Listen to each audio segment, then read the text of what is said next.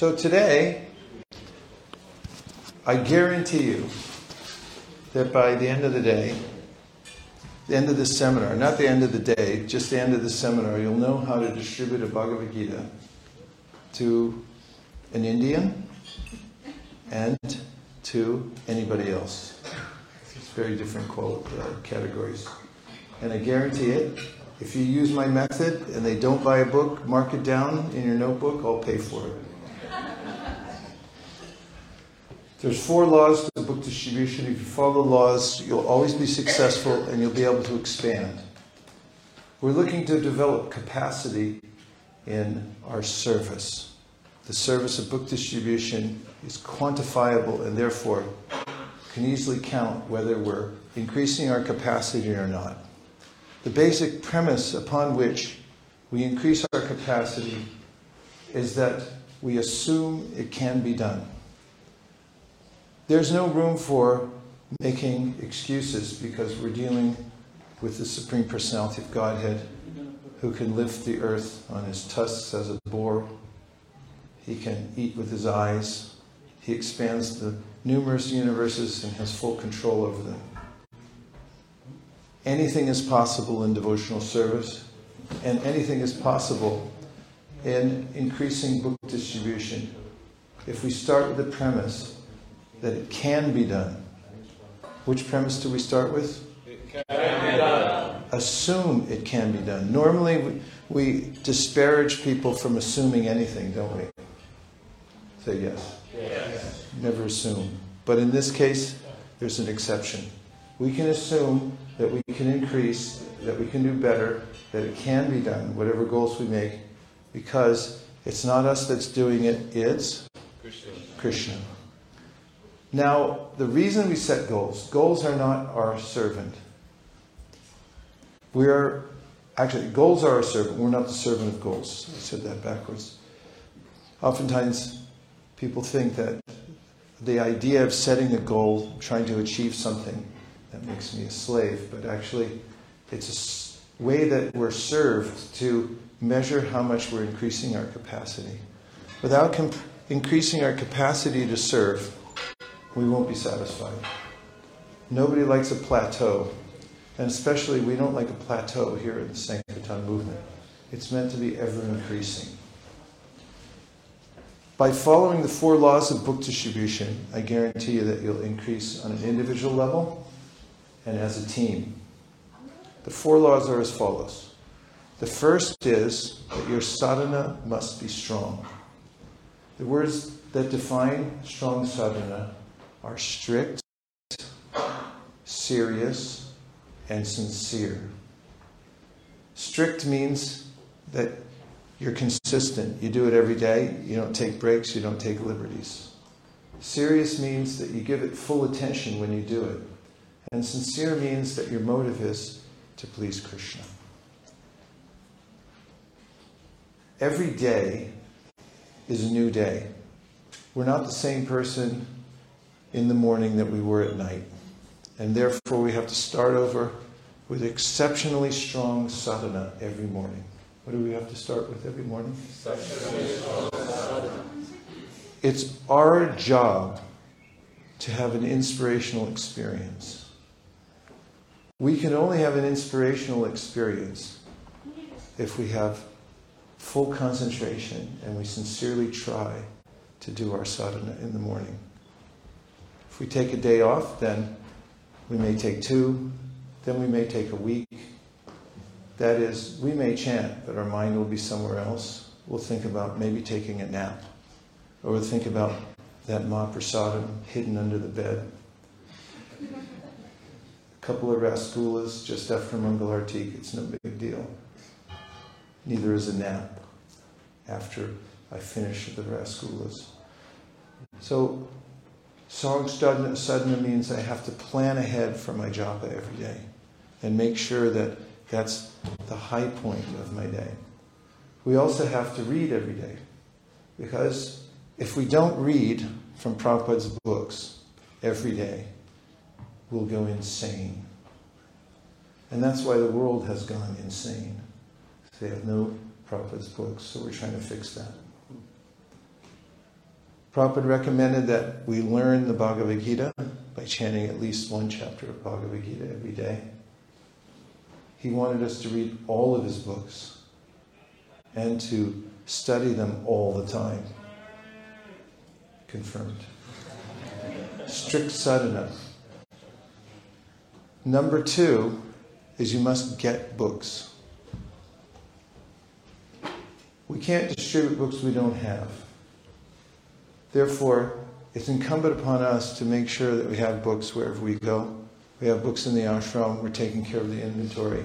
Take books with us when we go out, anywhere. And Krishna will make arrangements for us to distribute them. We may miss opportunities if we're negligent and don't get books. As His Holiness Jayapataka Maharaj pointed out last night, it's a veritable miracle that we have books at all. It's a lifetime endeavor to write one book by hand, or at least it takes up a good portion of one's life. And to afford such a thing, a handwritten book, is cost prohibitive for mass distribution. But nowadays we just happen to be in a niche where we have high-speed printing and all kinds of technological ways to expand the written word or the written kirtan to the world. So we shouldn't neglect it at all. Is there enough air in here for you all? Is there ways of getting more air in here? We don't have a moratorium on air? It's open? You can open other windows too if you want. So one of the great formulas for life is get air also. Get books, get air. First law of book distribution is?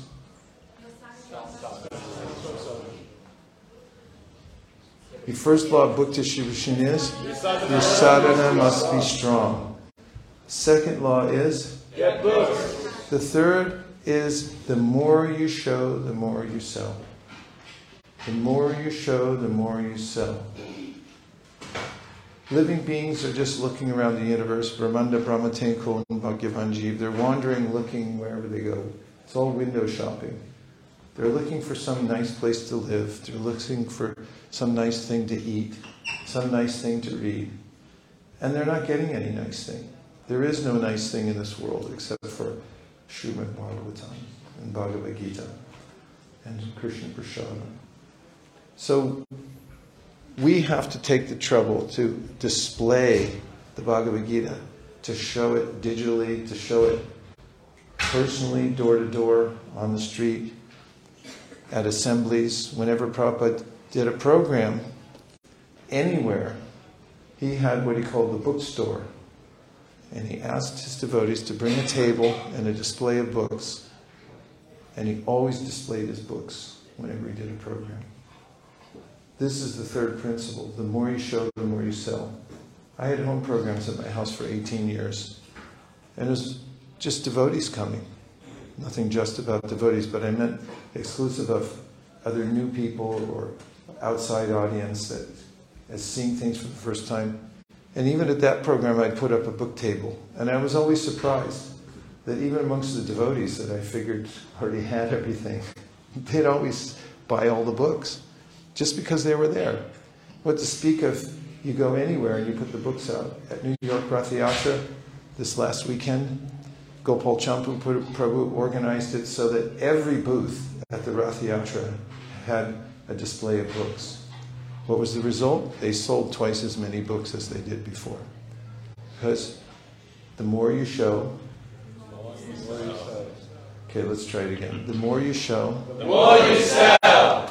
So keep it in mind that even if you feel yourself inept, even if you are inept at selling books, but you just display them, you're going to sell them. I see in Vrindavan there's Russians that apparently have never had any training about how to sell books, and all they do is stand there in the crowd and they go like this.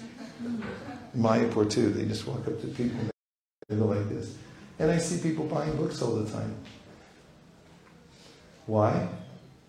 Because of the third law of book distribution, that is, The more you show, the more you sell.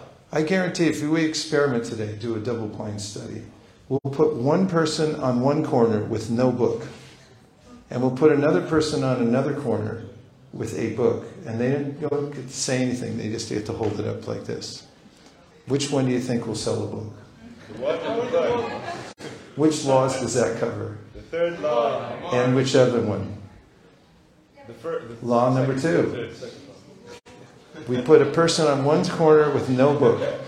We put a person on another corner with a book, and they just stand there. Which 2 laws? Second and third. Get books, second and third, right? The one that just stands there holding the book, someone will buy it, because the more you show, The more you sell. Now, the 4th law of book distribution is, you must organize. Please say it. You must organize. You should always be a little bit better than next time. That's how you develop capacity. So here's the way you do it. Always keep a list. Have a pad in your pocket and a pen always available so that you can write down where you can improve. Have you ever noticed situations where there's something wrong in the temple operation or in the ashram somewhere or in your car or anywhere else, and every time you see it, you think, oh, that doesn't work, I should fix that someday. Anybody have that? Yeah. Do you ever have a habit, you keep doing it, it's like, I should stop doing that. But you keep doing it? Yeah. And don't do that anymore. Write down where there's room for improvement. That's your list that will bring your life into upward mobility in all forms. Because if you identify exactly where you want to improve, then you can. So in the Sankirtan party, wherever that may be, whatever party you're on, whether you're a party of 1, party of 3, or a huge Sankirtan party, it's always the principle that you write down where there's room for improvement. Like today, we're all going to go out on book distribution, and we'll be keeping a list of all the ways that we could have done better the next time. And every month, you make at least 3 improvements. Now, you can do this with your sadhana, with your personal organization, the way you keep yourself. And the other list that you keep on the other side of the page is what worked well. Find out what's working well. Look around and study the environment. Who's selling books and what are they saying? What works? Keep a log of what things are working and what things need to be improved. And then you have to review it and make a conscious effort to improve it. That's one of the aspects of organization. The other is brainstorming. When you have a group that's volunteering and they're motivated to do service, when you bring them all together and you have a whiteboard and a pen, and you ask the devotees to solve a particular problem, for instance, how can we distribute this year? What's our goal for the Srimad Bhagavatam sets? 15,000? 55,000? What's your goal at the manor here? 720,000. Only. So you'd put a 725 at the top of the page and then ask the whole assembly to give ideas, brainstorm. Nothing is out of bounds. You can suggest anything and we'll write it down. Try to get up to 100 different suggestions. And then go back and work together and prioritize what are the top 7 or 10 that we can execute. And then focus on those. This is organization. When you do that, then you have ways that you're improving, and when you're improving, everyone wants to do more. The paradigm works like this. If you have an organization and things are improving, everyone will do more than they have to. If you have an organization where everything's staying the same, people do just what they have to. And if you have one where people notice that things are breaking down and they're not getting better, then they quit. So it's the duty of leaders, and you're all leaders. You're leaders of your own life, and if you lead a team or you're participating in a team, it's your duty to organize. Brainstorm, find ways to improve, and make at least 3 improvements every month. Those are some basic principles that anyone can get started with. And by following the 4 laws of book distribution, you can improve your own acumen for distributing books. Your own volume you can increase, and you can build a dynasty of book distribution. We started at ISV with exactly 0, because we had no community at all. And then the community came together with just a few devotees. And then we started doing a little book distribution, and we set some goals, and we brainstormed how to make it better, and we kept doing that over and over and over and over again. And a tiny little community out in the middle of nowhere in Silicon Valley, which is not exactly nowhere, but in any case, we progressed from one of our first big goals was in one day to go to 2 spots and distribute at least 100 pieces of literature and have 6 devotees participate. And when we set that goal, it was so enormous for us that the devotees complained and said, this is too ambitious.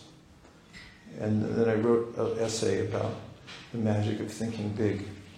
And we decided to go for it, and they succeeded, and we were able to continuously increase our goals using these 4 principles over a period of time, starting around 2007. And now, every year, this community, which is mostly a bunch of babies running around in diapers, mothers pushing baby strollers, and devotees who work full-time but come out on the weekends. We give nearly $1 million a year to the BBT just from one temple. And it's all using these basic principles of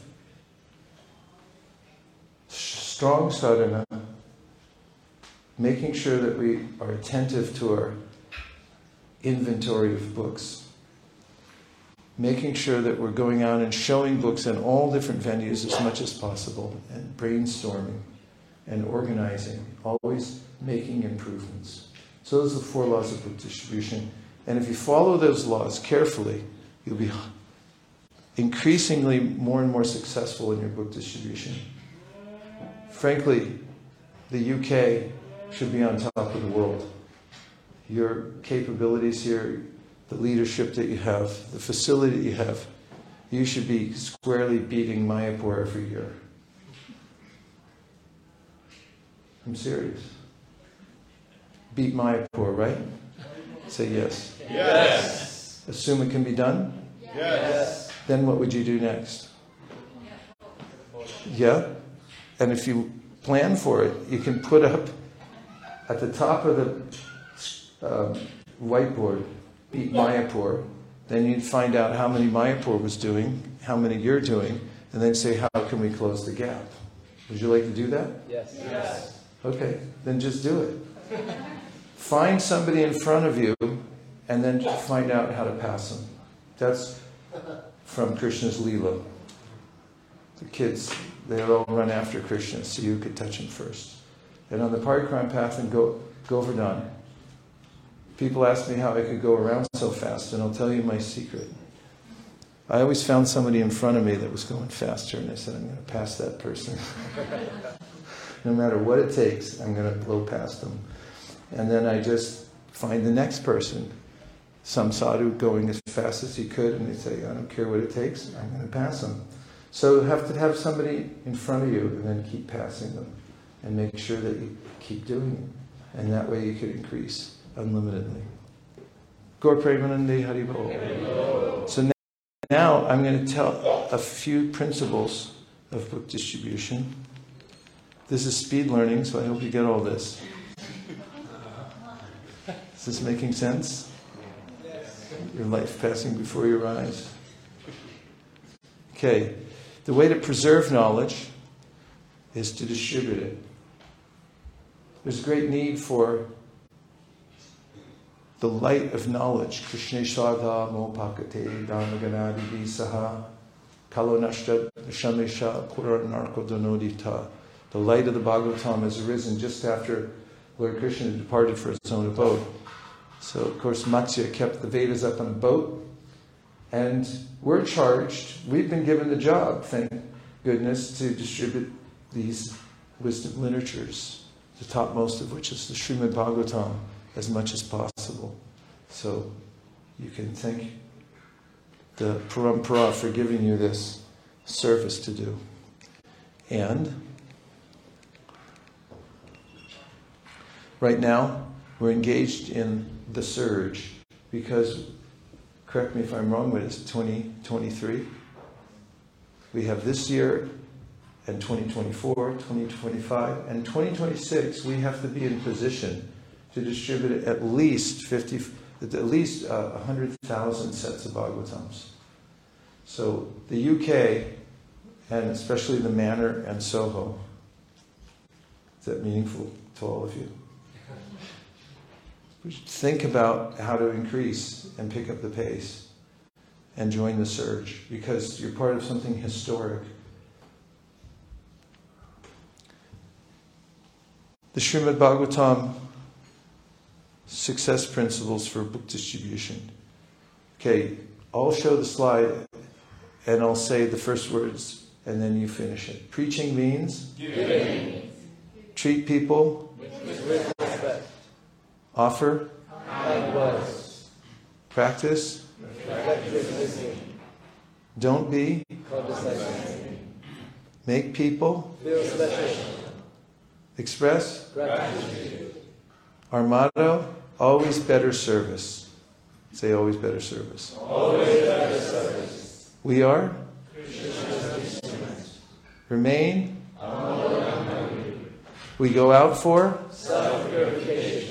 Sometimes devotees ask me, oh, I'm afraid to go out because I'll get rejected. Say, good. That's a good thing. Not many people have that opportunity. They live in such a way as to insulate themselves from rejection. That's the worst thing you can do. If you have a spouse, you know that it's very purifying to have somebody that can tell you, it's like, you're doing it all wrong. It's like, no, I'm not. It's like, then you start thinking about it, it's like, maybe I am. And then you can improve yourself. If you have nobody to tell you to get out of here or to do it better the next time, no instant feedback from the environment, then you don't grow. So one of the ways that book distribution is so powerful for our spiritual health is that when we are rejected, when people do ignore us, when somebody gives us a suggestion that we should go jump in a lake, there's a way in which Srila Bhaktisiddhanta Saraswati Thakur said, all of these incidents when you're out teaching Krishna consciousness and distributing books, they are chid rakta for your chid sharira. What's chid rakta? Rakta, chid rakta. No Bengalis in here? It's spiritual blood. Everyone say spiritual blood. Spiritual blood. And it's for your chid sharira. What's your chid sharira? Your spiritual body. You're making an investment into a spiritual 401k. You don't have those here. It's a retirement account. Every time you go out, you get rejected. Somebody disdains your activity or expresses disdain. Then there's a way in which you're getting this kind of spiritual blood. So don't go out just because you want to be a hero. Don't go out because you want to show off that you can control people with your superpowers because you know how to manipulate people.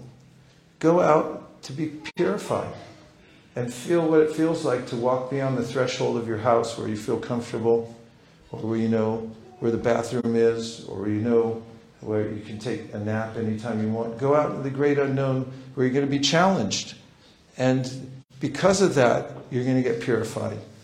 Those who go out and do book distribution have a restart every time they go out. And they become properly aligned spiritually because of it and purified. So we're not going out to sell books. We're not going out to show off, to perform. We're going out for our own purification. So we go out for self-purification. I save one soul at a time. Yeah, Don't worry about saving everybody else. Try to save yourself. Don't worry about how everyone else is doing everything wrong. Just worry about how you're doing things wrong. There's a big enough list. In fact, a friend of mine, not exactly a friend, but somebody, an acquaintance of mine who was a very advanced devotee. He was a sannyasi from another line when I knew him, and he used to say that my religion is finding faults in myself and correcting them. That's my religion. So if people ask you what your religion is, say finding my own faults and improving them. What religion are you guys? We try to find our own faults and try to improve ourselves. I save one soul at a time. Okay. Now here's the most important principle of the day. I'm going to save you a lot of time and energy and consternation, and you can thank me later. Okay, you ready? This principle is called pick the ripe fruits. What's it called? Pick the ripe fruit. Here's how it works. So this is a random picture. There's a devotee on the right. That person with a backpack. He walked into the Rath Yatra in New York. It was brand new, but he was very open and appreciative of what we were doing and received several books. Does he look like a ripe fruit to you? Yes. Okay. How about the guy on the right? Ripe or unripe? How about this one? How about that one? How about this one? Come on, work with me. Right.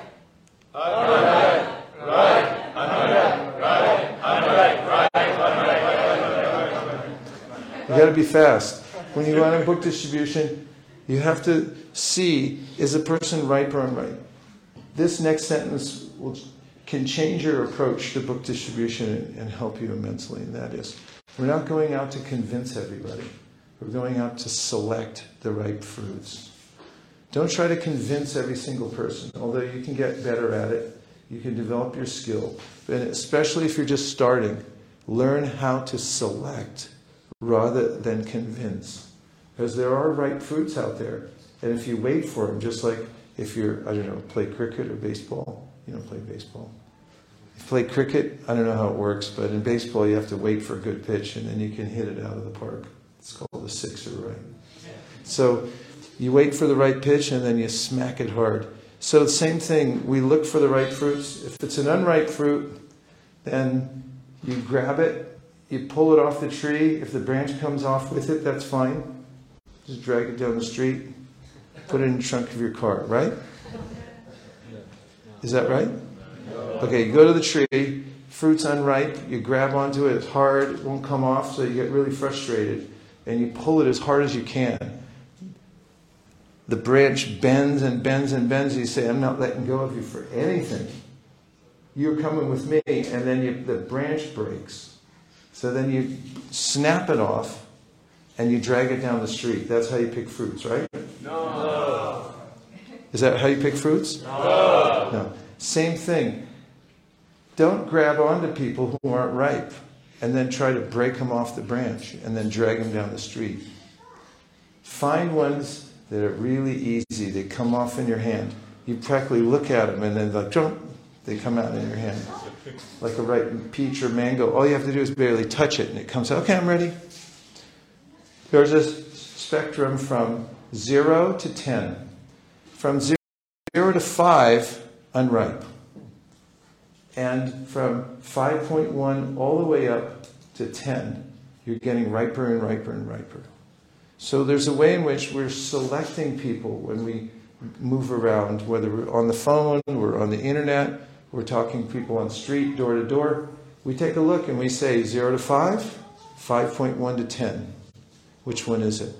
And when we see 5.1, then you can put your energy. Otherwise, Shastra says, Ishvare tadadineshu balisheshu dusatsucha prema maitri kripopeksha ya karoti samadhyamaha. That the madhyamas, the preachers, that's all of you who go out, should be selective. And you should look for people who are already ripe and open. And when they find such people, you pour in as much mercy as you possibly can.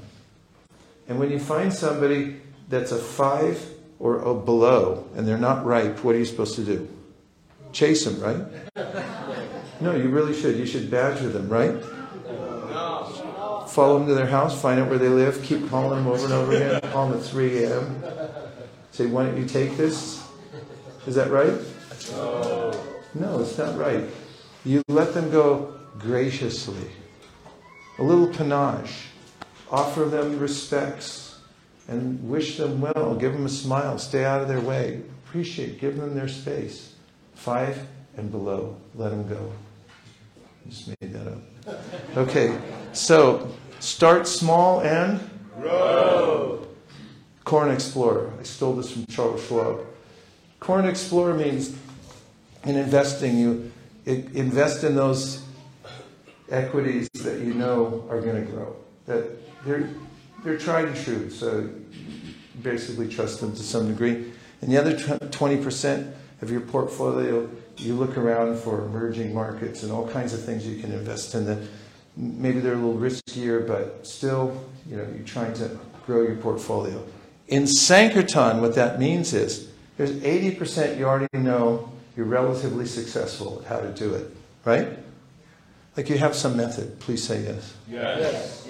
And if you don't, I'm going to teach you one in just a few minutes that I guarantee or your money back.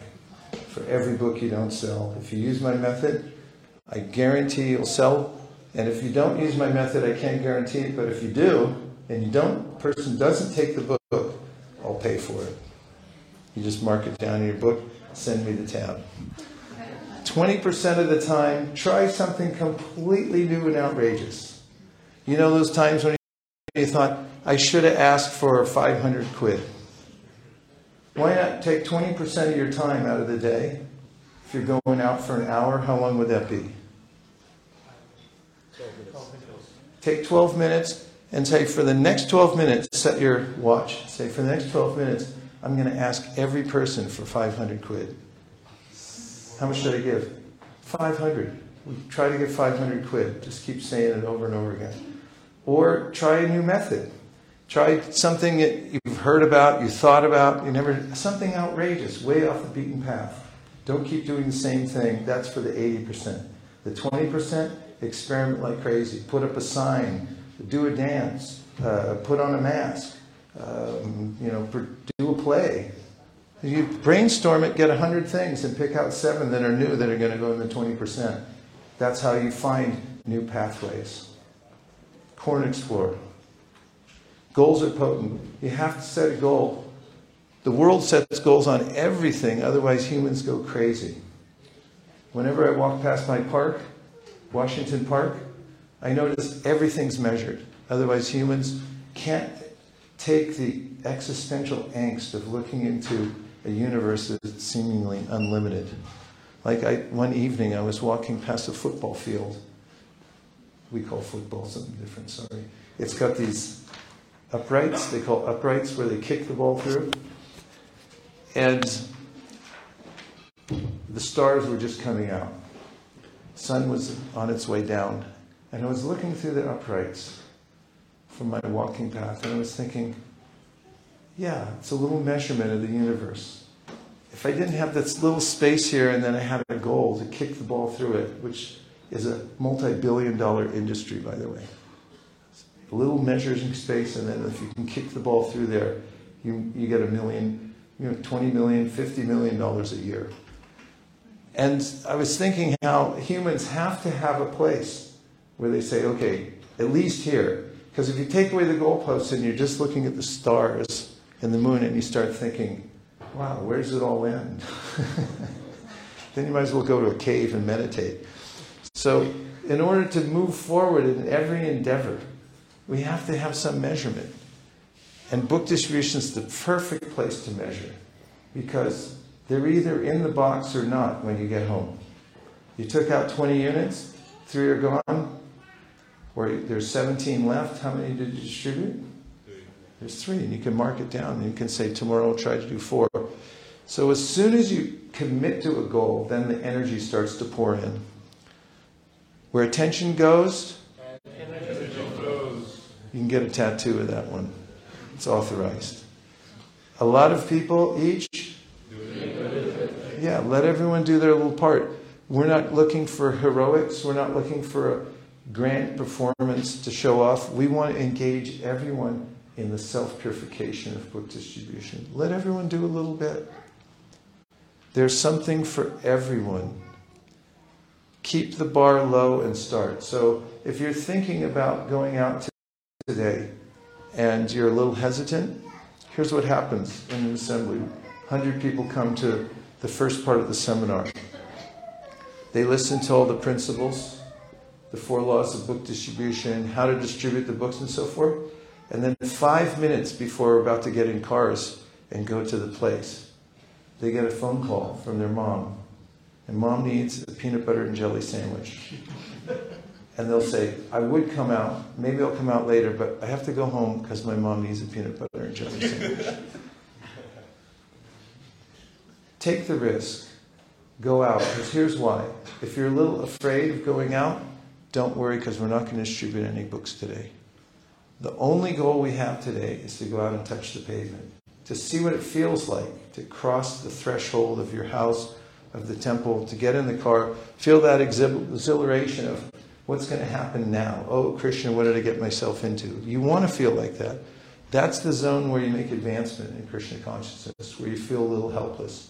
Try to feel like that. But don't worry, because all we're going to do today is go to our spot and we're going to take a picture of you touching the pavement. And then you'll be a hero because you did your job. That's all. Anything after that is extra. Does that sound fair? Yes. Okay, 5 people thought it was fair. I want you to repeat after me. Sankirtan is fun and easy. Sankirtan is fun and easy. Book distribution is fun and easy. Book distribution is fun and easy. 5 times. Book distribution is fun and easy. Book distribution is fun and easy. Book distribution is fun and easy. Book distribution is fun and easy. Book distribution is fun and easy. See? It's fun and easy. Okay, soon it can be done. Encourage the heck out of everybody. Heck gets in people and it's not a pretty sight, so you got to encourage them. What do you think? Yes. Okay, turn to somebody and encourage them. You're amazing.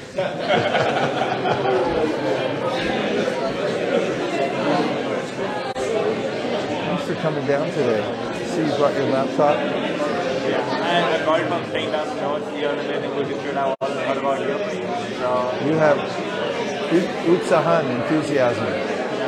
I'm always left up hearing from you. So it's a great content to hear from you. Thank you so much. Hare Krishna. Okay, everybody, stop. No more encouragement. Don't you hate that? Isn't that awful when somebody comes up to you and gives you a word of encouragement? Doesn't it like ruin your whole day? Someone comes up and goes, "You're doing an amazing job." It's like, we're a volunteer organization. Every person who walks in this door, who's doing whatever, even first time they come and see the deities, they say Hare Krishna. Any living entity, for that matter, takes a moment to stop and look at what you have. You should encourage them. What to speak of devotees have dedicated their lives. Should be constantly encouraging other devotees. Take time, catch people doing something right, and lean in. You know, don't walk past the door. Lean into the people washing the pots in the back room. If you notice somebody puts their shoes in the shoe rack rather than just kicking them off in the hallway so everyone can trip on them on their way out, you know, take a minute and say, "Wow, you're really conscientious. I appreciate you." Take time to encourage. Encourage the heck out of Everyone. What about animals? Do they like it? Yes. Try it. Walk up to a cat or a dog or a cow and just say, "You know, you're a good-looking cat." And they're like, "Hey, thanks." All living beings like it. Goals are meant to serve you. We're not the servant of goals. They're meant to serve us so we can reach for something higher. If we're not reaching for something higher every day, as soon as we wake up in the morning, if we don't have that clear idea, what am I reaching for today? What's my next level I'm trying to reach? Then we're We're cheating ourselves. We're depriving ourselves. We're human beings. We're powerful achievers. There's so much we can attain just by setting simple goals and then over and again trying to achieve them. Krishna will help us. Tesham satata yuktanam. We can develop Katvanga consciousness. And Maharaj Katvanga, he only had a moment to live. After he did all this service and then he wanted a benediction from the demigods. They said, anything you want. He said, just tell me, how much time do I have left? And they said, about a minute, according to our Apple Watch. And he got busy and got ready to go back to Godhead in 1 minute. So consider every minute your Katvanga minute. I'm going to use this minute for my highest good, and keep doing that. Jaladuta consciousness. We happened to be in Calcutta last year for one of our yatras, and we drove over the bridge where we overlook the place, the dock, where Prabhupada got on the Jaladuta. It's on the Ganga. Did you know that? Prabhupada got on that boat on the Ganges. And then the Ganges goes out to the ocean. And we all got off the bus and we beheld that sacred place where Prabhupada boarded the Jaladuta. We had a big kirtan and distributed books on the bridge. And all the devotees felt the same way. It was such an inspiring place. Prabhupada alone got on that boat. What did it feel like when it pushed off? You know that point when you're on an airplane and it just kicks back? All of a sudden you feel like, here I go. I'm leaving everything else behind. I'm going. There's no way back. He got on that boat and then it chugged off from the gate he'd never been outside of India. And there he was going to a completely unknown place. We should do that. Find your own Jaladuta. Find your way to get on that nerve where you don't know what's going to happen next. You go out into the great unknown. Sankirtan's like that. And every day that you do that, you're catching your own Jaladuta. Find ways to increase that feeling and be adventurous, daring and active in Krishna consciousness. That's where you'll feel excitement. How we do is more important than what we do. Yeah, we may have goals and be attaining high things, but what if the cost is other devotees or our own consciousness and so forth? So we should do things in the way that Krishna advises us to do, particularly the last 7 verses of the 12th chapter of the Bhagavad Gita, where Krishna says which kinds of qualities in the devotees he most appreciates. How much time do I have, by the way? 12:30. Mission-oriented management. Management should be based on a particular mission. Where are we going? Management for management's sake is a complete bore. It's bureaucracy.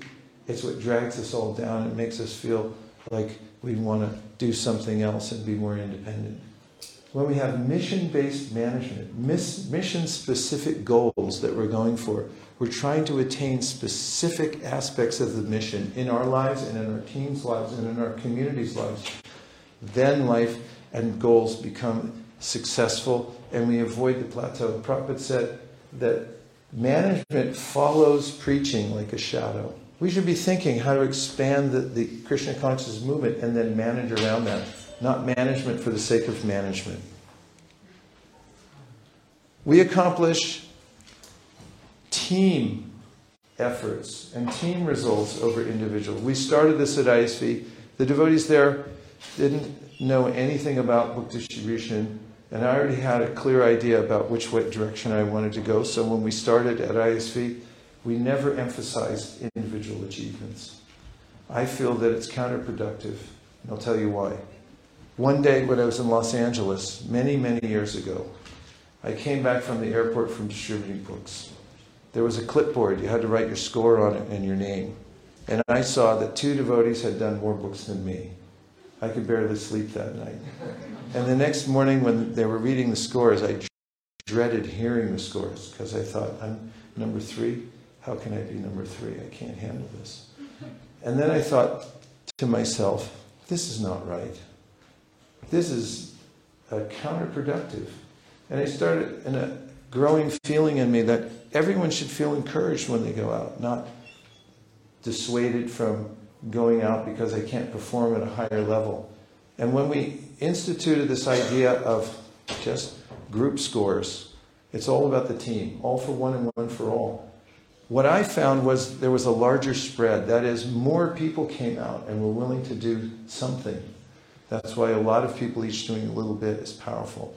At least for the community Sankirtan, you can do, but you can experiment with others. Many of the high-powered brahmachari Sankirtan teams are doing it now, and they're reporting also that it's extremely helpful. More people get involved, and also there's a sense more of cooperation. Competition could also turn on its head and start to be counterproductive in a way that people say that they're hiding what they do, what's successful, so other people don't get a hold of it. It's like corporate secrets. When you go to Apple or you go to Google, they make you sign a thing at the front. You won't take anything away and share it with anybody else, and you also won't introduce anything else there. And there's this exclusivity that's not very productive at all. After we instituted this, somebody heard about it, a senior devotee, and called us up and said, Prabhupada never did this. He emphasized competition. And the person who answered the phone, one of my godbrothers, said, okay, that's fine. Why don't you compete against us? And the results far and wide, the team that I'm on, or I'm on at least locally, I'm on all teams, but it's done far better than any other team. In North America, we're number 3 in the world, just behind Mayapur and Delhi, just one little place out in California. So I'm just saying that team efforts are very, very powerful, and it's worth looking into. Increased capacity, that's what we're looking for. The goals that we set are practically arbitrary. I mean, you can make up any goals and say, this is what I'm going for, and then you can get all anxiety about it, which is good. But just remember that birds fly in the sky as high as they're able. But the sky's unlimited. So when you reach your goal, what are you going to do now? You're still unlimited space. So the point is, we're setting goals to increase our capacity. The more you give? Okay. The more you give? The more you grow! The benefits of a global team, it builds esprit de corps, resource sharing, idea sharing. Also, book distribution is high sadhana. Please say that. Book distribution is high sadhana. It turns Kanishta Adhikaris into Majjhima Adhikaris. Now, Kanishta Adhikaris sit around arguing all day about the little details of devotional service and criticizing everybody else if they're not doing it the way they're doing it.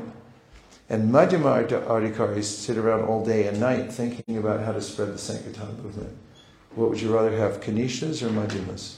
Majjhimas. Yay, Majjhimas. Sankirtan uplifts ISKCON communities, big and small. And then there's the great art of book distribution. Now, I'm going to teach you, as I promised, how to distribute to Hindus. It's very different than distributing a Bhagavad Gita, for instance, to a person who's from any other place, who doesn't have a Hindu background. Are you ready? Yes. Okay. Don't hand them anything. I'm going to start over again. Here's how to distribute to Hindus. Are you ready? Yes. Now, some of you are going to see this and then you're going to blow it, and I'm going to get on your case. Don't hand them anything. What does that mean? It means don't hand them anything. As soon as you hand a Hindu Indian something, you're finished. You might as well just go home. Why? Because it's the ultimate condescension. They're feeling guilty enough as it is. They're raised in a family where do jai jai, do jai jai. And now they're not doing jai jai. And they're also not reading Bhagavad Gita, and they feel like they should because their grandmother memorized it. And everything they know they should be doing, they're not doing, and they feel horrible about it. And when you go up and say, here, take Bhagavad Gita, they're like, ah! Inside they're, no, I already know this. I know everything. So that's how to get a Hindu person to freak out, is hand them a Bhagavad Gita. Don't hand them a card, don't hand them anything. Here's what you do. Make friends. Just make friends. Hold back all the paper. Hold back all the links. No links to emails. Nothing. We don't have that on us, sorry. Ask where they're from. Yasyatma buddhi kunapetu dhatuke swadi kalatradishu bhauma ijadi. Everyone worships their homeland, and especially in India, they probably should be worshipping their homeland from where they're all from. So that's the first thing you do. Where are you from? Here's how you make friends. And then glorify that place. Where's somebody from India? Where are you from? Gujarat. Kamsho. I love Gujarat. Jagane, Jagana. Krishna go Krishna Jagane Krishna re Govardhiya Tujivana. Say, I got to brush up on my Gujarati. Whatever it is, find something about the Acharya that's there, or anything to appreciate their homeland, because Gujarat is one of the most pious places on earth. You're not going to find a better place anywhere, Gujarat. I mean, it's just a fact. Appreciate Gujarat. I went there finally after going. I would spend so much time elsewhere, and I finally went to Gujarat, and it fulfilled my heart's desire. I love Gujaratis. Okay, ask where they're from, and then appreciate it. Now, here's your go-to phrase, and you can never use it enough when you're talking practically to anybody, but especially to somebody from India. Are you ready? To practice mantra, this one you can tattoo on your other arm. You know better than me. Say it. You know better than me. You know better than me. You know better than me. You know better than me.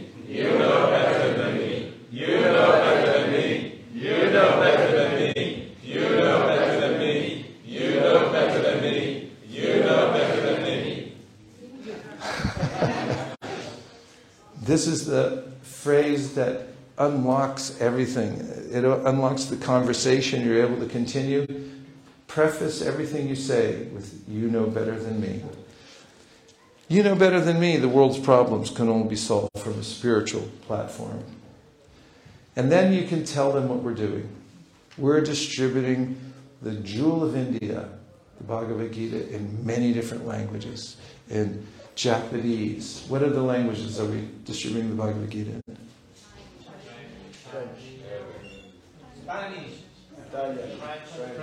Yeah, all these. And along with you know better than me, you could also say, you already know all this. You already know everything. So say these. You already know all this. You already know everything. You know everything. They were about to say that. So when you say it first, it's preemptive, and they're like, hey, wait a minute, I can't say that anymore. But you know better than me that the way to solve the world's problems is from a spiritual platform, and we're distributing the Bhagavad Gita in multiple languages around the world. And we put them in hospitals, hotels, schools. We have them in many, many languages around the world to make peace in the world. And so this is the best non-sectarian knowledge in the world. Spiritual knowledge comes from the Bhagavad Gita, as you know better than me. And then you say the magic words. You still haven't handed them anything. Even if they reach for it, you keep it back. We're doing a fundraiser. Say it. We're doing a fundraiser. We just asked for money. That's it. Be very straightforward. It's a fundraiser. We just asked for money. And then they'll immediately feel relief because they got a bunch of money and they're just sitting there thinking, like, who am I going to give it to? And then you tell them. And they're happy to give money. Totally happy. Unless you give them something first. Then it's tit for tat and they're buying the Bhagavad Gita and the whole thing's canceled. You might as well go home or go to another area. Okay? Yes. Thank you. After they donate, which they will, I promise you they will, if you do it the way I said, then you can give them books and they'll be so happy. You can give every book, because they'll give a huge donation, I promise you.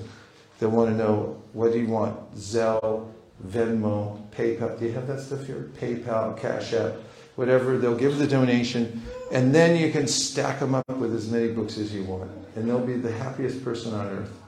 That they got away from the idea that you were proselytizing, condescending to them, reminding them that they don't have the Bhagavad Gita, because they already know Bhagavad Gita. Their mother read Bhagavad Gita. Their grandmother memorized Bhagavad Gita. They wish they had to. They didn't have time. And now, since you spared them the idea that you're going to put the Bhagavad Gita in their lap and say, you should read this, and embarrassing them. You spared them all that. They'll be so happy to donate, and then they'll feel as a reward they can take the Bhagavad Gita with them. Okay? Yes. Satisfied? Yes. I guarantee it. You use my method, you'll distribute it to every Indian person that you meet on the street. And if you don't, if they don't give, mark it down. I'll pay for the books. Now get ready, because here's how to distribute Bhagavad Gita on its own merit. You need a break? Everyone stand up.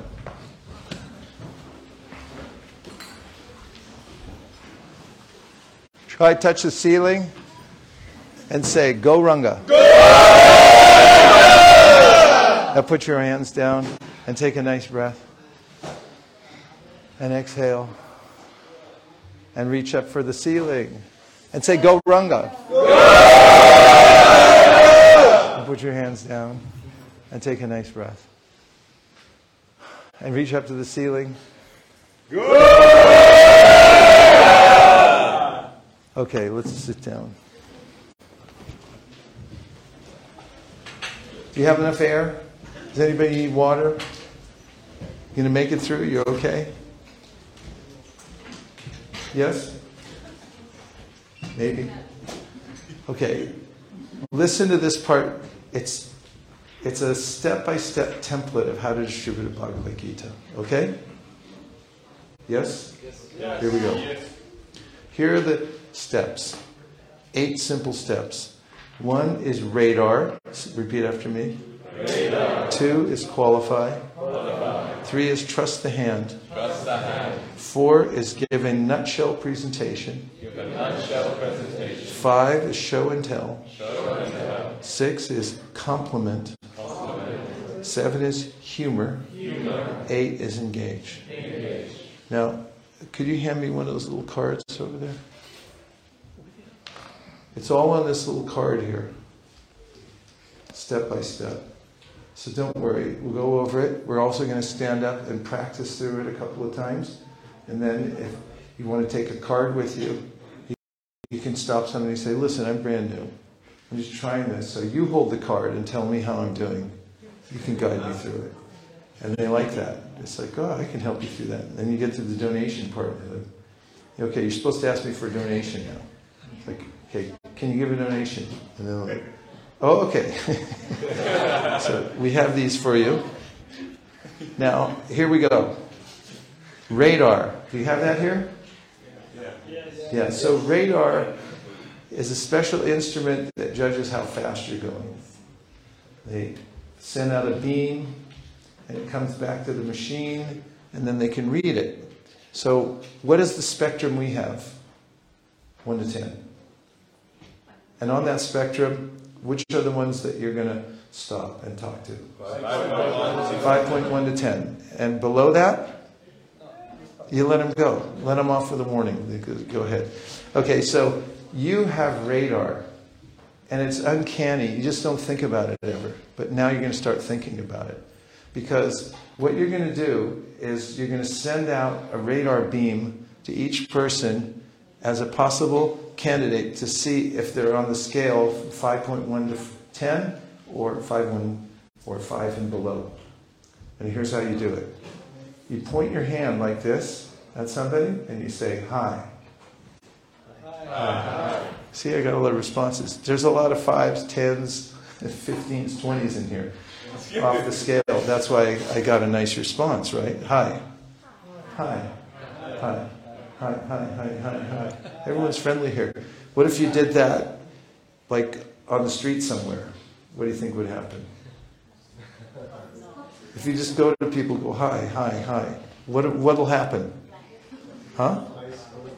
You'll get a variety of responses, and they'll all fall somewhere on the scale of 1 to 10. You notice. See, if you don't do anything else today, just practice this. This is all you have to do to come out a little bit if you want to do more than touch the pavement. You can just go up to people. Don't worry about selling anything. Just practice saying hi to people. Just go hi and see what they do. This is coming out of your shell just a little bit, because most people is like, am I going to look at this guy, or am I going to, you get an elevator with one other person. Try to look at. You walk past the streets, like look down at the ground. Don't look at him, because if you look at him, you might have to say good morning. It's like, uh-oh.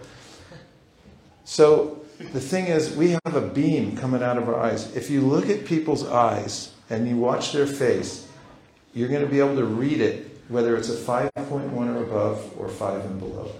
It's very easy to do. You just have to practice at it just a little bit.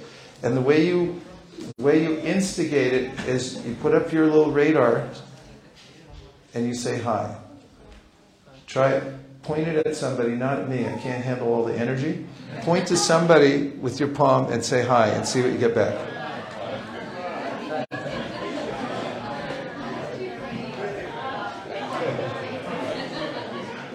Did you get a reading? Did you get a reading? Yeah? Okay. Ready for step number 2? You're 1/8 of the way through. That's the easy step. Hi. Hi, hi, hi, hi, hi, hi, hi, hi, hi. Try it with everybody. Because some people are going to go, hi, how are you? Good to see you. What's that? 10. Yeah, it's like 8, 10. And then you do a hi to me.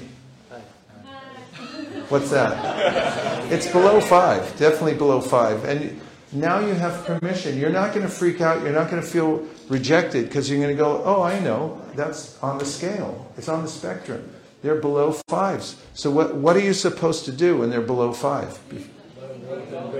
You just let them go. Graciously let them go. Honor them as they walk past. Don't create any static whatsoever. It doesn't matter whether they're above 5 or below 5. It's all the same. All you're doing is selecting fruits. That's all you have to do. You're not concerned whether they say yes or no. That's not your business. Your business is just to go out there. In fact, I'll teach you an extra trick. It's not on this. But I'm going to teach you how to be fearless and going on a Sankirtan. Do you want to know how to be fearless when you go on a Sankirtan? Yes. Okay, feel behind your head, right at the base. There's a little switch there. And when you flip that switch, you turn into a robot.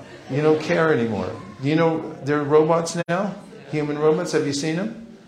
Become one of those. And just remember that you don't care about anything. Ready to switch it? 1, 2, 3, switch. I don't care. Whether a person's above 5, below 5, I don't care. Because it's binary to me. I'm just selecting everybody.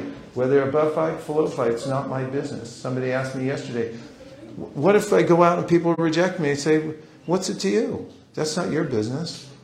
It doesn't matter. You try to get 20 no's in a row. Make it your goal. Okay, radar. You know how to do radar now. It works. I promise you it works. You just point and say hi, and you'll watch them eyes, their countenance, and you can judge. 5 and above, or 5.1 and above, or below 5. Here we go. Hand power. We read about it. There's the verse I had the other day. Indra controls the hand. Just remember that. The hand is a sense, and the desire to grab, that's one of the impulses of the senses, is to grab things. So that's the dharma of the hand. It's all set up by Indra and the demigods. You can keep that. So in the hand power, now the mind, the guy, it might be a 5.1 right on the border there, and he's thinking, should I, shouldn't I, shouldn't I, shouldn't I? And then you just put the book out. May I have a book? Is it too much to ask in a Hare Krishna temple to get a Bhagavad Gita? Can I get a Bhagavad Gita around here or what? Okay. Better if I have a Gita, because that's the book we're talking about today. Thank you very much. So now watch this. See, it's in my hand. The hand is a valuable sense. It holds it, grasps things, and it gives things away, and it brings them back again. Now watch. Are you watching? Yes. I'm not convinced you're watching. Yes. Did you see that? It's a veritable miracle. You take it for granted and you think, oh, that's no big deal. There were demigods involved there. Indra. That's it right in the Bhagavatam. We read it, the verse. When was that? Yesterday? Bhagavatam class? Yeah, it said Indra's in control of the hand and grabbing and giving. Watch again. Do you see that? Huh? Okay, watch this. Don't go for it the first time. That's another little trick. I give you that one for free, extra. It's a miracle, actually. So the next thing is to put the book in their hand. Just trust the hand. Deal with the hand directly. Understand it's controlled by the demigod. And you just put the object in the hand goes, yeah, I'll take it. It's got its own system, the hand. It grabs stuff. It loves to do that. So put the book in their hand and qualify them. Hand power. Oh, okay. That's more with this. I'm getting to something else. I'm a little behind on the slides here. The next stage, before you put the book in their hand, is to qualify. Okay, so here's how you qualify somebody, is you ask them a qualifying question. Where are you from? Where? Gujarat. Gujarat. I love Gujarat. I went to Gujarat. I went to Ahmedabad, Camp Show. Okay, this is from London to Gujarat. Now, what's the difference between that and me walking up to him and saying, here? The difference is, he doesn't know why I'm handing the book. And there's a way that the mind is speculating. Is it like, what's he going to do to me? Why is he handing me the book? So qualify means, before you hand anything over, ask a qualifying question. The easiest question to ask is, where are you from? Because that's not a yes or no question. If you ask a yes or no question, they're going to say no, because they don't want to get involved. But if you ask them, you can announce first where you're from. Say, I'm from California. Where are you from? Hong Kong. Hong Kong. Shimsatsui, Samsui Po, Mongkok, Homentin, New Territories are way up on the peak.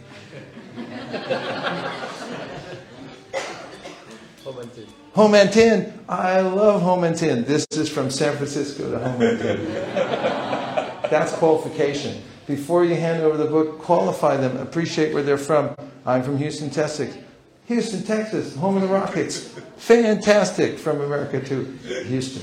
So everything, you can appreciate their hometown, do a little puja, take out a puja kit. Qualify them. Now, when you hand the book over, that's the next part, is trust the hand. That's the part of saying, you're going to hand the book over, but here's what you're going to do when you're handing the book over. There's a mantra that goes with the handoff. Are you ready?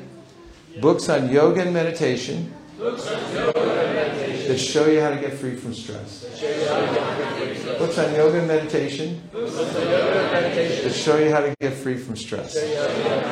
Now I'm going to teach you a trick in communication. It works everywhere, always, in all places. The punctuation mark is the most powerful mark in all languages.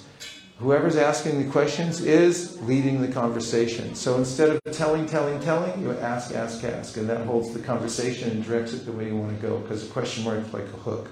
It pulls things along.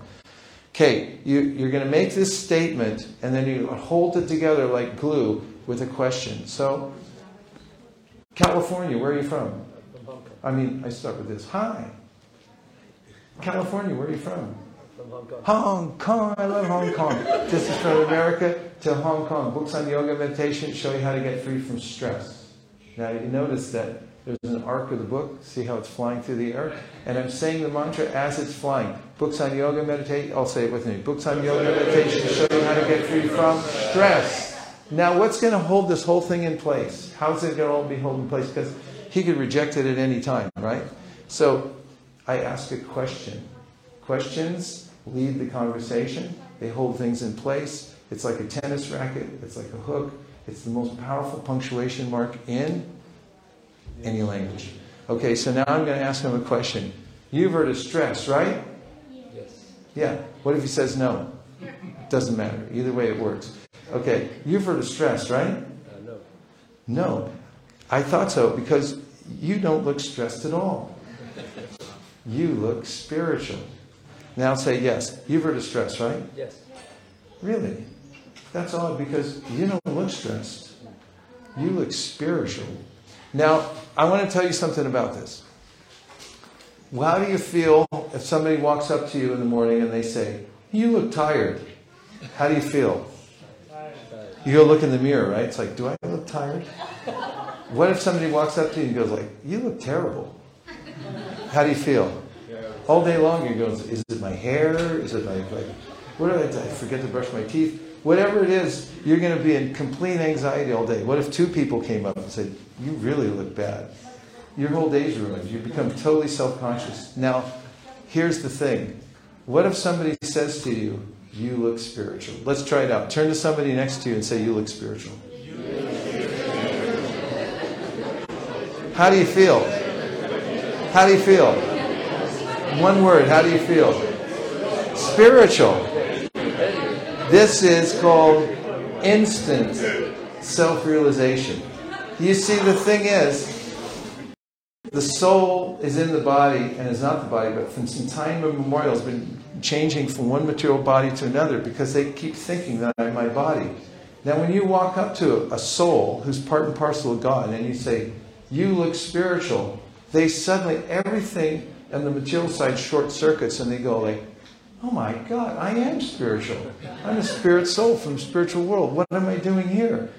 They suddenly realize their identity when you say you look spiritual. And you'll notice their robot changes, everything starts to move around. And when you say this phrase, you look spiritual. So now here comes the next question, because remember, we're holding together everything with questions. Are you ready? Yes. What's your secret? What's your secret? Turn to somebody and ask them, what's your secret? Now, I'm going to tell you now the genius behind this. If you don't learn anything else today, just take this one question with you wherever you go. It's going to change your life. And you can thank me later. So, this one question changes the relationship. Everybody you meet is thinking a similar thing in one way or another. I want to stay the way I am. I don't want some random person walking up to me and suggesting how I should change my life, join a new religion, start shaving my head, whatever it may be. I want to stay where I'm comfortable. Even if it's uncomfortable, they want to stay in that position. That's the modes of nature. That's how everybody is. So, when you walk up to them, they're thinking, this person is condescending to me. They're trying to change me some way. And there's always a slight resentment. It's right near the surface. So, the way you change that is you become their student. You put them on a Vaisesika and you kneel down, you do Jai Jai, and you say, you're amazing. In fact, you look spiritual. What is your secret? When you ask somebody what their secret is, you're asking about a spiritual secret, which means they're now the guru. You tell me the secret. Rajavidya Rajaguyam. You please tell me the secret of life, because you know and I don't know. Now you've just changed the relationship, and that's where you want to be with people. You don't want to be the one telling. You want to be the one receiving knowledge from them, because now their heart is open to you, because you respect them as an individual and the fact that they're on a journey and that they're spiritual. Do you understand? This changes everything. It changes the equation. So once you ask, what's your secret? Then you take the book back. So here we go. Hi. Hi. California, where are you from? Hong Kong. Hong Kong. I love Hong Kong. This is from America to Hong Kong. Books on yoga and meditation that show you how to get free from stress. You've heard of stress before, right? Yes. Really? Because you don't look stressed. You look spiritual, actually. What's your secret? I get up early in the morning. Gets up early in the morning. I knew it. Here, I'll show you really quick. So now I'm taking the book back. See, that first part didn't take long, or it can take a little longer depending on your interaction in the street. This is just a template, and you'll have to expand or contract it according to each circumstance. But now I'm taking the book back based on the fact that we've already established the fact that he already knows all about this. He's in resonance with what I'm handing them. So I'm taking the book back and I'm going to do show and tell. So the first thing I do to build credibility is name dropping. You only have one name on the back of here, but there's only 3 names on the back of the American Gita, and we drop a bunch of names. We turn it over and all we do is go like Thoreau, Emerson, Gandhi, Dr. Martin Luther King Jr., Albert Einstein, the Beatles, Tupac Shakur. They all read this book. And then I'll show them the next part is the Sanskrit. You open it up and you show them the Sanskrit inside and you say, look, can you read that? No. No? That's okay, it's all translated. I was just kidding. I was just testing you, I say. And then they kind of smile. And then I say, this has been translated in English over 400 times. And then I turn to the front. You know what's in the front of the book? What's in the second and third and fourth pages? University reviews, right? So people have heard of universities like, have you heard of University of Chicago? Say yes. Yes. How about Georgetown University? Yes. Yeah. Okay, so you just show a couple schools and say, this is used in many of the universities around the world, and out of all the translations, this has become the most appreciated academically. Then the next thing is to show pictures. So get used to opening the pictures. You can practice a few times. And you want to show them the changing bodies. Have you ever seen this before? Changing bodies? Well, they haven't. And whenever I go to corporates in the Bay Area, I bring my changing body exhibit with me. When I get in the lobby where I have to check in, you have to put your ID and they give you a special badge to go up to the room where you're going to give the presentation. And I'm carrying my changing bodies. Everybody stops. They're all walking to work and they come over, they'll do a double take. They'll walk past me and then do a U-turn and come back and they go, what is that? And I say, what do you think it is? And they go, oh my God. I get on the elevator, there's 10 people in there, and one person looks and goes, what is that? And I say, what do you think it is? And they go, oh my God. Larry, look at this. And so you may think this is an ordinary picture, but this is mind-blowing. It shows the soul, hey, wait a minute, buddy, look at this. You're just passing through. They get it in a nutshell. So show this picture to them, and it's a new life's experience. It's always the most popular exhibit at Rath Yatra, is the changing bodies. So you show them this and say, look, we start here, we end up here, we're just passing through. It's a quick journey, right? And then if you want to add something to it, you ask the people, ask the person and say, where are you in this? Like, where are you, would you say? You point. She says she's right here. Where are you? About there? I'm over here. I was here 5 minutes ago. And then the next picture I show is the picture of Vidya Vinaya Sampanne.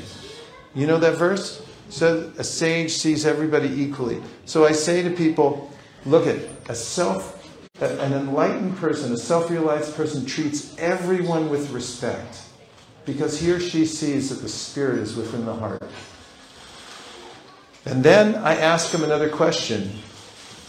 Everyone okay so far? Yes. Okay, we're almost there. You've heard of karma, right? Yes. What does it mean to you? Things that come round. He said, things that come around go around. Shishi Radha Gokulananda Ki Jai. Things that go around, come around. That's what he said.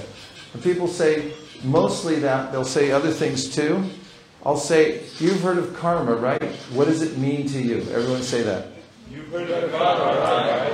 What is it? And they say yes. And they say, what does it mean to you? They'll say, then they'll say, what goes around comes around. Whatever he tells me, you go like this. Whoa. That's a great explanation. Okay. So give me another explanation. You've heard of karma, right? Yeah. What does it mean to you? Sometimes good things happen. Sometimes good things happen. Sometimes bad. Yeah, you say something like, like there's rabbits and rainbows and there's all kinds of stuff in the universe. Say like that. What does it mean to you? Well, it's like rabbits and... Whoa. I really like the way you put things. And if there's a few of you standing watching and they say, what's karma mean to you? And then you say, they say something, it's like, oh, it's like trippy, man. It's like really far out. It's like things go up, down, and around. Whoa, I really like the way you put things. If more people in the world thought like you, it would be a better place to live. And then, see, there it is. If more, say this one, because this is one of those other ones. If more people in the world thought like you, the world would be a better place to live. Okay, next one. The last question I asked them, just coming to the close. What do you do professionally? Let me find a professional in here. Nita Kripa? What do you do professionally? International mobility. International mobility. What does that mean? Helping people to move internationally and get a new place to live and a job. Really? This guy used to be in an international mobility.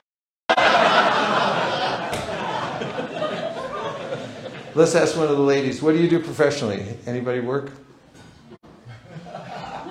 What do you do professionally? This guy used to be a pharmacist. You show the picture. It's right here. It's good. Just ask him really seriously, what do you do professionally? I'm ballet dancers. This guy used to be a ballet dancer. Whatever it is, this guy used to be a this guy used to be a that. I'm a civil engineer. I'm a Sunday school teacher. I'm a dancer. Really? This guy was a civil engineer. This guy was a Sunday school teacher. This guy was a dancer. And then what they say is, half the time they'll go, really? Really seriously? Because they don't want to offend you or something like that. Take it seriously. And then you go, no, not really. And then they say, ha, ha, ha. And the other 50% of people, as soon as you say it, they'll say, ha, ha, ha. And right when they say, ha, ha, ha, that's when you hand the book back. And there's a mantra for handing the book back. You say like this, we don't sell it. Now you time it, so right when you're putting the book in their hand, you say, we don't, as soon as you say it, the book touches their hand. Are you ready? We don't sell it. Like in a bookstore. We only ask for a donation. We don't need the money, but it's an ancient tradition. When you give something in return for spiritual knowledge, it connects you to the previous teachers who have painstakingly passed down the wisdom, and it allows you to enter deeply within the knowledge. It closes the circle. Here it is. We don't need the money. Repeat.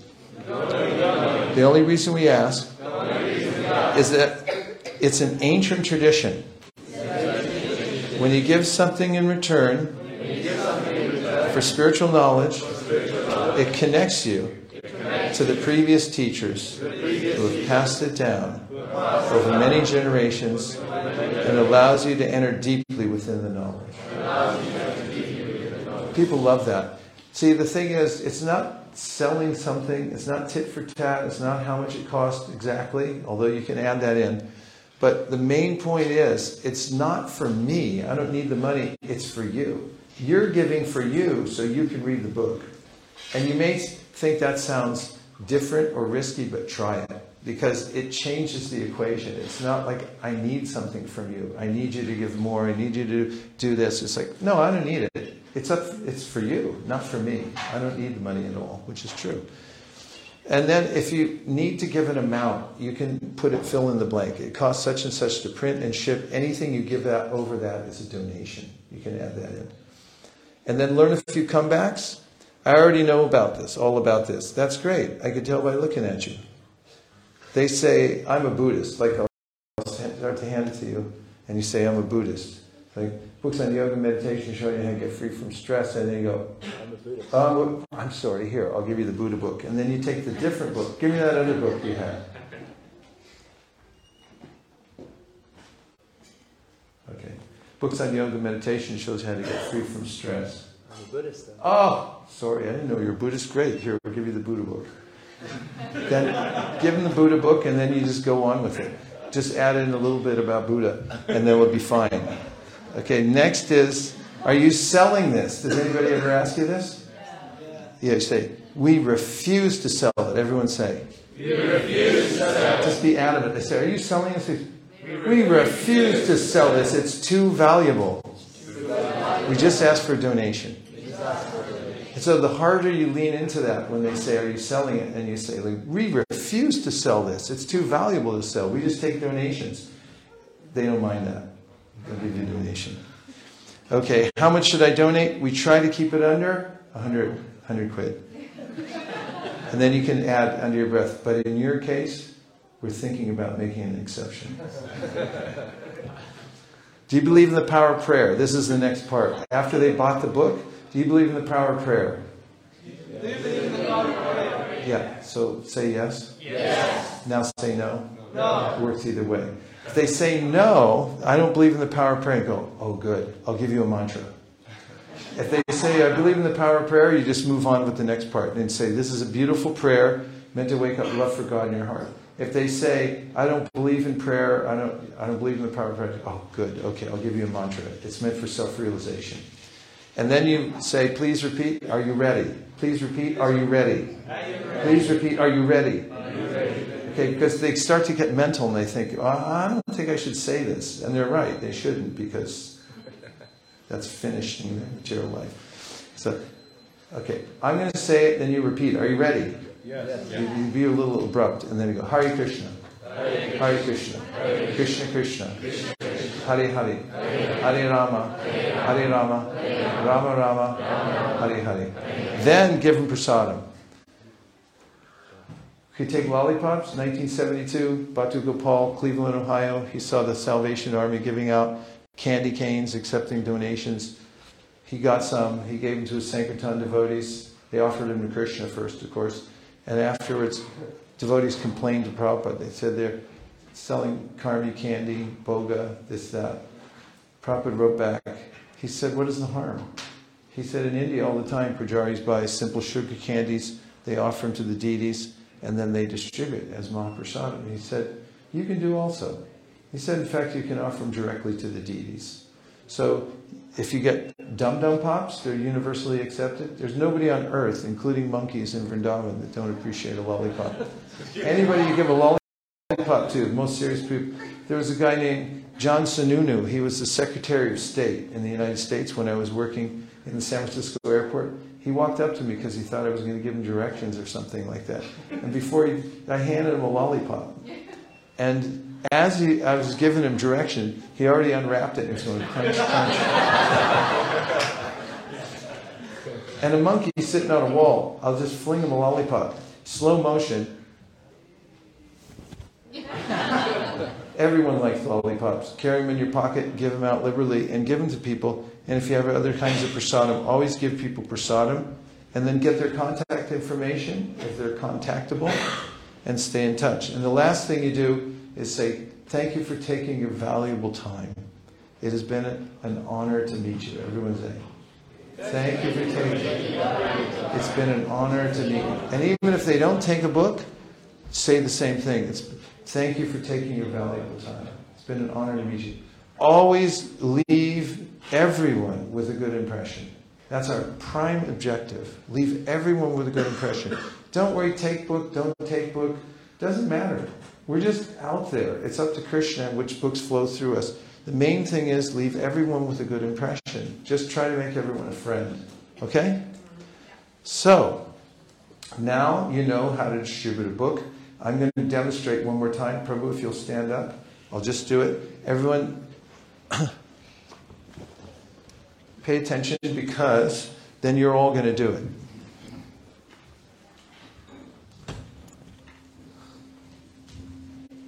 Hi. Okay. California, where are you from? From Hong Kong. Hong Kong. I love Hong Kong. This is from America to Hong Kong. Books on yoga and meditation that show you how to get free from stress. You've heard of stress before, right? Yeah, I have, yeah. Really? Because you don't look stressed. Actually, you look very peaceful. In fact, you look spiritual. What's your secret? I eat good food. I knew it. All right, here, I'll show you really quick. And you always say really quick because they're thinking, is this a Bhagavatam class or am I going to be out of here quick? Thoreau, Emerson, Gandhi, Dr. Martin Luther King Jr., Albert Einstein, the Beatles, they all read this book. That's all you have to say. You don't have to interact more than that. Just like you're throwing names out of a hat. Then open to the Sanskrit and go, can you read that? No, I'm not sure about that. Yeah, most people can't. I was just kidding. It's all translated into English, and it's been translated over 400 times. Out of all the versions, this has become extremely popular academically. You know University of Chicago? Yeah. Georgetown University? Yeah, that's all you have to say. That's it. You know them? You've heard of that? Okay, fine. Move on. Next thing is changing bodies. Here, I'll show you in a nutshell. We start here. We end up here. We're just passing through. Life's like a quick journey, right? Where are you in this? Around here, I guess. Yeah, we're all just passing through. We're in the same boat. And a self-realized person treats everyone with respect because he or she sees the spirit in everyone's heart. You know what I mean? You've heard of karma, right? Yes. What does it mean to you? Flying elephants. Oh, wow. I love the way you put things. If more people in the world thought like you, it would be a better place to live. And sometimes if people say, no, I don't believe in karma. And you say, yeah, but what does it mean anyway? And they go, what goes around comes around. It means like, wow, if more people in the world thought like you, it would be a better place to live. So you just kind of bring them along. And then, what do you do professionally? I'm a sportsman. What kind of sportsman? Distribute books. What kind of books? Spiritual books. This guy used to sell spiritual books. We don't sell them like in a bookstore. We only take donations. We don't need the money, but it's an ancient tradition. When you give something in return for spiritual knowledge, it connects you to the previous teachers who have passed it down over many generations, and it allows you to enter deeply within the knowledge. But I'm a Buddhist. Wait, just give a donation. So we'll go through the template one, but the Buddha thing we already know. So now, one thing is, the reason that people oftentimes say they don't have any money, has anybody said that to you? Okay, there's a couple of points here. One thing, when somebody says, I don't have any money, they're kind of saying they don't have any cash. So the first thing is to say, I don't have any money. Say, I don't have any money. Perfect. Or say, I don't have any cash. I don't have any cash. Yeah, we don't take cash. We take whatever you take. What do you take? We take MasterCard, Visa. What are the apps called here? You got Venmo? No. Zelle? No. Okay. And they don't mind? Sorry? They don't mind? No, they don't mind. Okay. We take MasterCard, Visa, American Express, Carte Blanche, and Diners Club. Whatever it is, you just tell them, they say, I don't have cash. Honor their objection and say, yeah, perfect, because we don't take cash. Everything they say is perfect. I don't have this. Yeah, because we don't take that. And yeah, no. No, yeah. Whatever it is, I'm with you. We take the next thing. I don't have any cash? Yeah, I don't have any cash. Yeah, we don't take cash. We take MasterCard, Visa. And then the other thing is, if some people say, I don't have any money, you can also say, well, just give a penny. So it's called the penny principle, because people don't know how much to give, and they don't want to give too little and insult you, and they also don't want to give too much because it hurts to give money. So if you say just give a penny, then a lot of times it breaks them free, and they'll say, just a penny, I can't give a penny. All right, here, and then they'll give you 5 or 10 or whatever it is. And another part, and these are things you can play around with to adjust in a custom way that you present, is when you ask for the donation, if you tell them they cost us around 10 to print and ship, anything you give over that is a donation. Then it gives them a clear idea to shoot for, and that takes away some of the ambiguity from the situation. So anyway, give a donation. Thank you very much. Now, you believe in the power of prayer? Yeah. Okay, I'll teach you this beautiful prayer. Do you have a card? Cards are coming. You hand them a card and say, please repeat after me. Are you ready? Yes. Hare Krishna. Hare Krishna. Hare Krishna. Hare Krishna. Krishna Krishna. Krishna Krishna. Hare Hare. Hare Hare. Hare Rama. Hare Rama. Hare Rama. Hare Rama. Rama Rama. Rama Rama. Hare Hare. Hare Hare. Where's the prasadam? That's only on the street where I didn't take any wrong. Okay. And thank you for being so kind. Hey. This is for being so kind-hearted. Thank you very much. Thank you. It was an honor to meet you. Thank you. Okay. Now, does everyone have it? Okay. So now what we're going to do, and this is a test of your organizational skills. We're going to need to have everybody in just a moment stand up, move all the stuff on the floor out of the way. So it's an open space. You're not stepping on any of the asanas or phones or anything like that. And then form a couple of lines, 2 or 3 lines, where you're evenly matched, facing one other person. On one side of the line, everyone's holding a Bhagavad Gita, which will give you. On the other side, you're open-handed. There's no book in your hand. And do you understand the exercise? Yes. Okay, the record was set a couple of weeks ago when I was in Atlanta. They did it in 1 minute and 45 seconds. And it was a bigger group than this. Are you ready for the challenge? On your mark, get set, go. If you can hear me, please say shh. Okay, now first I'm going to show you, move down a little bit. I'm going to show you what not to do. Let me have that book. Don't hold the book in your hand. If you walk around like this, everybody sees you coming. It's like you're going to attack them. This is a telegraph. They're walking down the street, they see you like this, holding the book. You're like this. then they go, they're going to come after me. Keep the book either under your arm like this, really casual, or put it in your book bag, or leave it on the table. Just go unarmed, like you don't have anything in your hand. They'll look at you and they go like, yeah, you can't get me because there's no book. But if you're like this, I guarantee you're going to scare away at least 50% of the people. Okay? So then start off on this side, and you do your thing. Take the book out of your hand. Put it under there. Yep. And then do your radar. You know the 8 steps? I'll review them again. First one is use your radar. If you just walk through it really fast, raise your hand. Second one is qualify. Ask a question. Don't do it now. Just think of it in your mind. Third is trust the hand. If you can hear me, raise your hand. Okay. Next is show and tell. Next is humor. Engage and ask for a donation. Okay, just try it. And now, when you're receiving, on the receiving end, don't try to trip them up. You're trying to get them through the template as fast and as perfectly as possible. It's not the time to say, no, I don't live anywhere. Or, like, hey, I don't know anything about this. Just be really nice and try to help them along so you can do the reps. You want to go through the series, and if you see that they missed a spot, maybe try to help them out and say, what about this? What about that? Okay? So try to go through in a few minutes. Don't take forever explaining everything. Just follow the steps and go one way, and then stop. And we'll take a few questions, and then we'll go the other way. The person that received will then give. Everyone ready? You guys ready? On your mark, get set, distribute. Did anybody not get through one rep, like one side? Yeah. You're still on one side? Yeah. You need another minute or two? Yeah. We kind of forgot halfway through. Okay, here's a card. Anybody else forgetting halfway through, you like a card? Sachi, where's the cards? Okay, if you would like a card to follow, raise your hand. Okay.